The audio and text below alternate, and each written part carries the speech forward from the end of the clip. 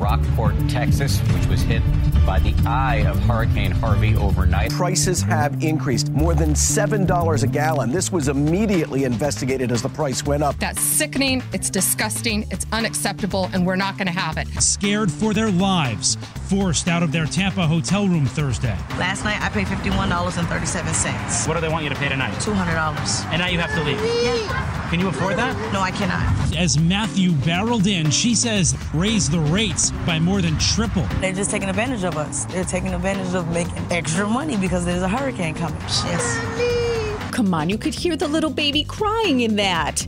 How could you defend price gouging when you hear stories like that? What do you think about price gouging? Is it a good thing?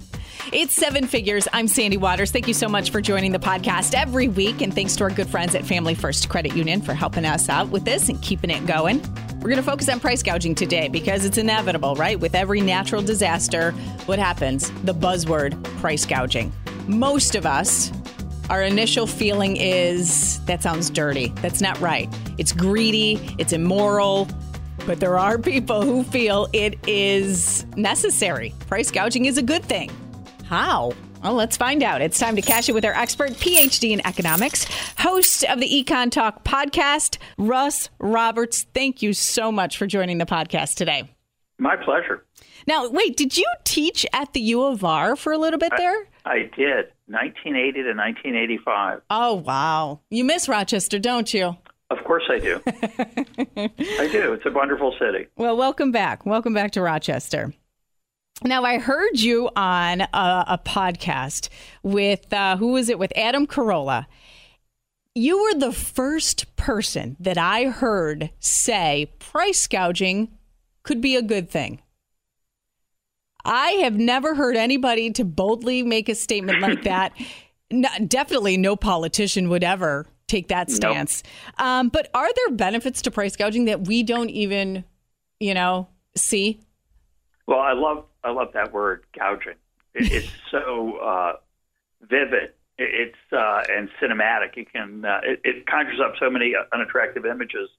So it's hard to defend it. What I'm interested in is what happens after and before, but especially after a natural disaster, a hurricane, an earthquake, a storm, a snowstorm.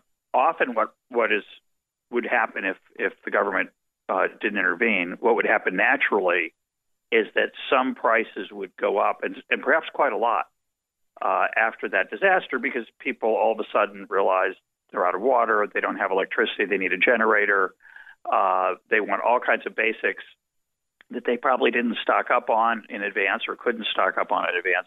And the natural economic forces there are going to push those prices up. And so that's often called gouging. It's taking advantage of people at a time of need. And it sounds terrible. And so often what happens is the government says, if anybody gouges, anybody takes advantage of folks and raises prices, sometimes they'll say raises prices exorbitantly or excessively. Right. You're going to be fined, put in jail, and so on. Well, on the surface, it sounds very unethical. It does. It does. It sounds cruel even. But my claim is that stopping those prices from rising and discouraging those price rises has its own cruelty as well. And then we'd have to think about which world we'd want to live in. Okay. The basic fact is, this is the underlying truth that can't be avoided. There are people who want to buy more stuff than there is stuff available. That's what causes the price to go up of these items we're talking about. And so the question is, that's going to be hard on poor people, obviously. It's hard on any consumer, but especially hard on poor people. Some of them may not be able to afford it, and so the natural impulse is to stop that price from going up. That price going up, though, is a symptom of the problem, not the problem itself. Again, the underlying problem is all of a sudden people want to buy a lot more of something than that is available, and they, through that competition to get at it, they allow sellers to profit from that by raising their price. Now, suppose we say that that's wrong, okay, which many states do, many cities do, and we pass laws against it. What that means is the price won't go up. And what that means is that the amount of stuff available isn't going to change. What the increase, and not many people are going to be able to get the stuff they desperately need, sometimes life-threatening, life-saving things they need, oxygen, for their sick parent. There was recently a story where a person in line buying oxygen gave it up for someone who desperately needed it, for a parent who was dying, and that's a beautiful thing. But what a high price does is it encourages people who don't desperately need something to step aside and to let other people get it who do need it. And more importantly, it encourages people to bear costs to bring additional supplies into the area. So after hurricanes, for example, people often load up a pickup truck with lumber and drive down to the devastated place to cover. They're not doing it out of the goodness of their heart, although they might enjoy helping people, but they're going to make money. They hope to sell that lumber for more than they paid for it. And often the reason they're going to drive for hours in that pickup truck is because they know that the lumber is very valuable in Florida, say, or they know that water is very precious in a place. They're going to drive toward the disaster.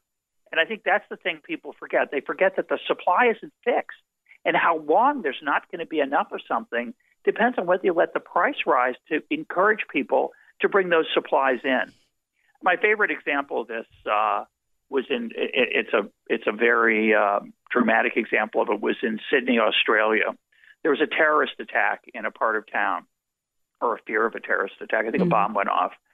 And Uber, which has what's called surge pricing, which is people would call gouging and cruel, often.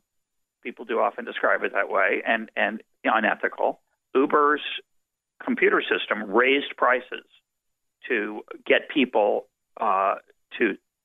they raised the price they charge people to take an Uber at that time when there was this incredible fear. Because all of a sudden, there were a bunch of people who wanted to get out of this area and get somewhere else. And people said that was wrong. Okay? And maybe it is. I don't know.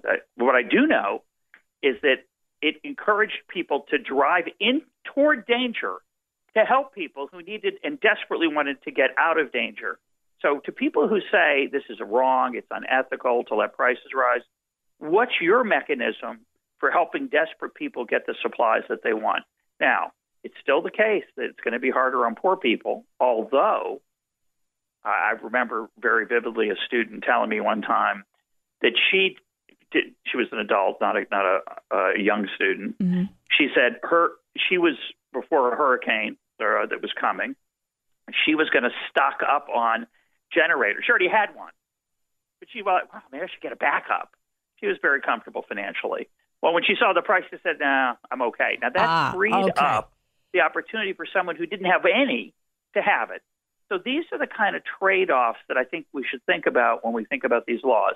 There's nothing perfect about letting the price rise. It's hard on some people, but not letting it rise is also hard on people. And that's my real lesson. So it alleviates hoarding, the hoarders of the world. Correct. But does it need to increase as much as it does? $9 a bottle of water is what I saw. What was it at Best Buy for Hurricane Harvey was the big thing going around. Does it really need to go up that much? Well, isn't there a limit as to where you should cap it off? I think when I moved from St. Louis, Missouri to Washington, D.C., I had to pay more for my house. Okay. I ended up paying, I got a slightly smaller and not as nice a house, smaller land, not as charming a house, for about twice the money, okay? The guy who sold me that house, he had bought it in 1968. Okay, I bought it in 2003. When he bought it in 1968, it was 1/10 of what he had paid, of what I paid for it. Okay, I paid 10 times more. He received 10 times more than he had paid for the house. Now imagine I had said to him, don't you think twice is plenty? Do you really need to make 10 times as much? Now you're laughing, but it's a similar question. And now was he exploiting me? Now he could have said, I don't really need to take advantage of this guy. But the reason he was able to charge 10 times what he paid for that house is because a lot of people want to live in the Washington, D.C. area now compared to 1968. Okay, so I think here's a little bit of a difference. You didn't have to have that house in that neighborhood, just like here locally. Yep, and that's right. you lived here, so you are familiar with this. Yep. To live on the east side costs more money for the exact same house as it does on the west side. And that's unfair, isn't it? And I think it's unfair. Absolutely. But it's not anybody's. But the east siders can pick or choose if they want to live there. When you have no water and there has been a natural disaster, now you're just preying on those who have nothing, no choice. Correct. Well, they have choice because there's lots of stores selling water at 9 times the price, say, or 6 times or whatever it is. Yeah, you have a choice, but it's a high price wherever you go. And that's because there's not enough to go around. So, again, we're back to the fundamental problem. Mm-hmm. See, I think what people have in mind, here's what people have in mind. Yeah. And it's a reasonable presumption. They think of it as the following. I show up at my store and I say I need some water. Well, it's really expensive today. Wow, that's really cruel. That's really mean. Why are you doing that to me? Well, that's the going rate. I'm not the one doing it. It's all over town. You're not going to find it for any less. I'm not exploiting you, right? And you could say, well, but why don't? It's the market that's caused this situation. This fact that so many people want to buy it. So you'd think, well, but you don't have to follow that. You could just charge half of the 10 times. You could just charge 5 times more. You're being cruel. You're profiting from my desperation. Mm-hmm. And there's truth to that, right? And so you could say you shouldn't charge 10 times, 5 times is plenty, or 3 times, whatever you, in your wisdom, think it should be. Well, if you do that, you'll be out instantly. And the person who shows up 2 weeks, 2 days, 2 hours, whatever it is later and says, I need water. Then there's none left. Okay. There's none.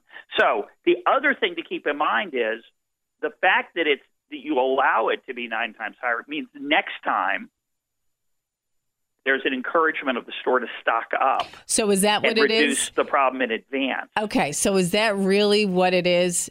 Instead Walmart, of by playing... the way, I don't think Walmart raises the price on their Pop-Tarts during a natural disaster. They stock up on Pop-Tarts. I've read. I think it's probably true because that's something people buy in advance of a natural disaster. So when there's a forecast for a hurricane or a huge snowstorm, Walmart stocks up. I've read this. Again, it might be apocryphal, but it doesn't matter. There are things I'm sure they stock up on. Mm-hmm. I've heard they stock up on beer because it's not perishable. Yeah, okay. And Pop-Tarts. And I'm sure they stock up on bottled water and other things. They don't. The week before the hurricane, the week before the snowstorm, they don't say, oh, this is really expensive, because they've already taken that into account. It's not a sudden expensive thing they have to deal with. They may have some extra cost of storage or whatever, or urgency to get it there. And by the way, it's perfectly fine for a retailer to say, as a public relations gesture, we are going to sell water at its regular price because we were smart enough to order an enormous amount in advance, and we're gonna not lose money, but we're not gonna make extra money. And that's okay. I think that's what's tough to stomach is people are making a profit over those. But now you made a very good point. I was ready to battle you today, but you made a very good point in that if you plan. Right? If you stop playing the victim of poor me, I have no water in the fridge. I got to feed my babies water. And if you plan, because you live in a hurricane area, or like in Rochester, we can just expect snowstorms. We should have, a lot. We should just have a generator. You can't complain if you don't plan, is really what you're saying? That's part. Well, I wouldn't say you can't complain. I think you can always be depressed or sad, or you can even be angry. Okay. But I think you should think about who you're being angry at. Okay. You think you're angry at the store. Yeah. But think how angry you're going to be, which is the situation in Venezuela right now, when you want bread. And there's no bread in the store at all because the government has put a price ceiling on bread and won't let the price go to its natural rate. That's what the situation is. That's the alternative. Now, that's an extreme version of the alternative. I'm not going to say it's always like that.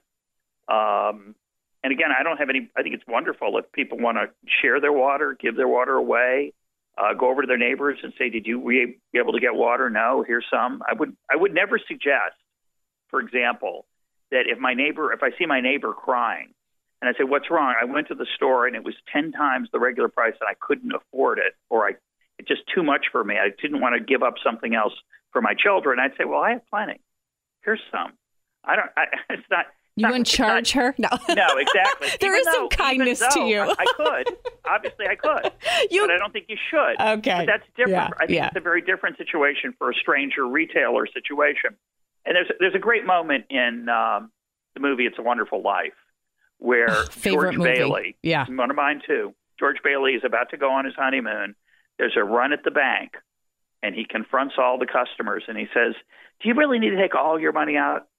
And they talk it through, and they make sure everybody who needs money desperately gets it, and so on. In a small-town situation, and Rochester is as wonderful a town as it is, I would not call it a small town. It's a small city. But in a place where you know people, and that's why I mentioned my neighbor or the people in my synagogue or my church or my mosque, people who interact with one another, of course we band together all the time to help each other and don't exploit each other, don't raise prices, don't say, oh, you need me to push your car out of the snow ditch? Okay, then next time I'm going to expect you to help me rake my leaves. Deal? That's not what we do with people we see face to face and interact with, and even a stranger in distress. And I think we take that logic, which is good, which is very valuable and a huge part of being a good human being, which is to help people in time of distress. And we say, well, Walmart should help people in time of distress. Well, Walmart's not a person. Walmart's a store. It exists to cover its costs and employ its people. And if we say to them, you cannot cover your costs or enjoy the benefits of your advanced planning, we're going to discourage the things that we really desperately want. It'd be great if Walmart could say to its shareholders or its employees, let's all take a little cut this week and we'll keep prices the same and we'll bring in more stuff anyway. I think it's just, it makes sense on paper, but I think it's just hard to swallow when you see the big man making all the money and all of us little people, at our expense. But and when we sell our houses at profit, we should keep that in mind, that we are the man at that point too. Yeah, that's true. That's very true. So an underlying message here is to get people to work, to plan, to be held accountable. Now let's move into a little bit into just the economy in itself. What do you see that is broken? Do you think there are too many people or more people living off the quote system, and what will get them motivated to have a financial plan of their own? Well, I think there's a lot there to talk about. I think financial planning is very difficult. It doesn't come naturally to us, most of us at all. We're not taught it anywhere. Yeah, it doesn't come naturally to me. In fact, I'm an economist. I think you mentioned I have a PhD. The last time I balanced my checkbook, I lived in Rochester, New York. That was 1983, I think. So I'm not the best at those kind of things. And I think recognizing that is a huge step forward to personal financial sanity. You have to know your limitation. Be aware of what you're not good at. Okay. And if you have a tendency to be an impulsive shopper and to buy stuff that you don't need and to not take account of what you can afford, you want to make sure you don't put yourself in situations where you're going to be easily swayed and make decisions that you're going to pay for later. That's number one. Okay. Self-aware of your weaknesses. Yeah. And debt, going into excessive debt, the power of a credit card credit card's a lovely thing, but it's very easy to struggle with the reality of sometimes borrowing too much money, buying the house you can't really afford, and so on. So I think there are really two issues here. One's an issue of self-control, and that's a very big challenge for every human being. The second issue is just what are the opportunities available to us, and given our education, our skills, our gifts, the things we've worked to improve ourselves, and the things we've learned. And I think right now in the American economy, I would say the biggest challenge is if you don't finish high school, and increasingly if you don't finish college, you may have a tougher time than you used to have. And I think that's a hard adjustment for people to make. Part of the reason it's hard is our school system is very flawed. Public school system is in many places is wonderful, and in many places it's totally inadequate. And culturally, we struggle to stay on track. I think all of us individually struggle sometimes to do the right thing. And so a series of bad decisions early on in life are going to be costly later on. It's hard to anticipate that, hard to prepare for it, hard to be aware of it even. So I think a lot of Americans today, we have the highest standard of living in human history, but a lot of people aren't enjoying it or are struggling to find meaning in what they do or from their daily lives because their skills are such that they don't command a very good payment in the marketplace. And that's very hard. And it really is, you're a product of your environment. And there's two components to success. It's education, like you said, and family. Someone to encourage you, right? To push you. You can succeed. Don't play the victim. Get out there. Yeah. Take account of your own. Yes. Be accountable. This is very hard for us. Again, we always want to blame someone else. It's a very human impulse. Well, it makes sense. It kind of makes sense if you are struggling with debt. Well, I would imagine you're like, oh God, how did I lose control? Oh, let me blame it on the system or somebody else, right? So it's a natural. Yes. Or my parents. Right. Sure. That would be okay. That's the go-to. By the way. Right. It's consolation, and that's very important. And in fact, if a member of my family is struggling, I'm not going to say it's your fault. You're a loser, right? That's not helpful. The problem is if you constantly see yourself only as a victim, you lose the incentive and power to take account of your actions and do better in the future. Yes. So I think the real challenge is pushing the past away, which looms over all of us, and saying, from today, I'm going to do better. Yes. And then tomorrow, I'm going to do better. One way to think about it is losing weight. What's remarkable to me is how easy it is in some times of my life to say, well, I'm just not going to eat dessert because I shouldn't eat dessert during the week. That's a really bad strategy for me. And other times, it feels like I can't help myself. And I think the getting control of that sort of impulse to eat, shop, spend is very hard. And I think we underestimate the power that plays in our lives sometimes. And we will stumble. We just got to make sure that we get ourselves back on track. Yeah. Get up. And I don't know how much you would have to say about this, but having your PhD in economics, I'm sure you have an opinion about it. There was a few episodes ago, we had former bankruptcy judge John Nympho on with us. And, he was telling us how to clean up our finances. And one of the ideas that he said, if we all just paid with cash, bought what we could afford with cash, our personal debt would be eliminated. But yet he questioned what it would do to the general economy in and of itself. Do you have a take on that or an opinion? Well, it's a fairly, I do actually. You were right. I think for people who struggle with easy credit, going cash only is fantastic advice. It's painful, obviously.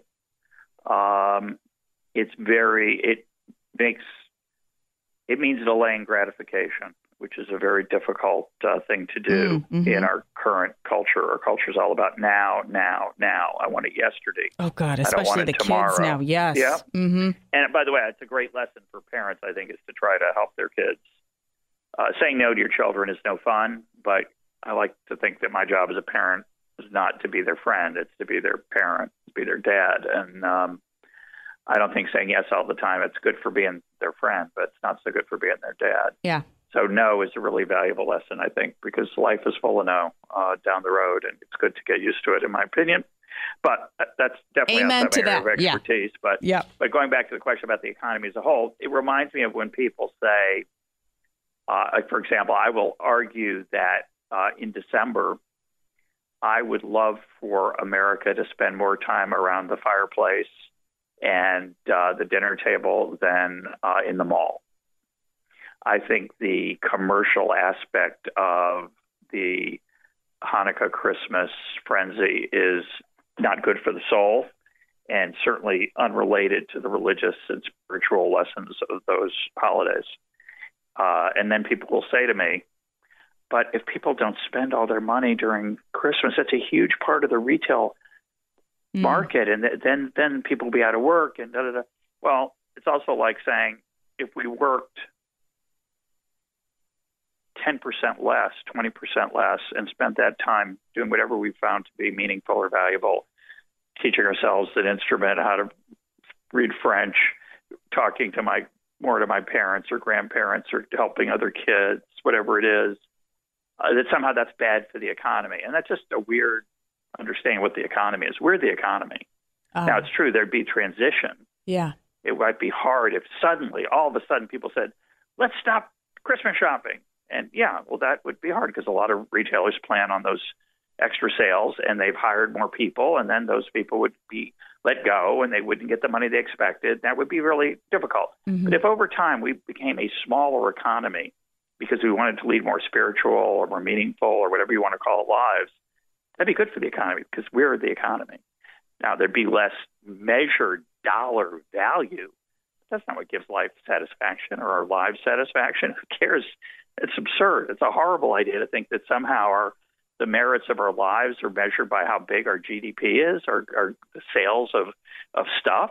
That's just those are vehicles. Those aren't ends in themselves. I hope.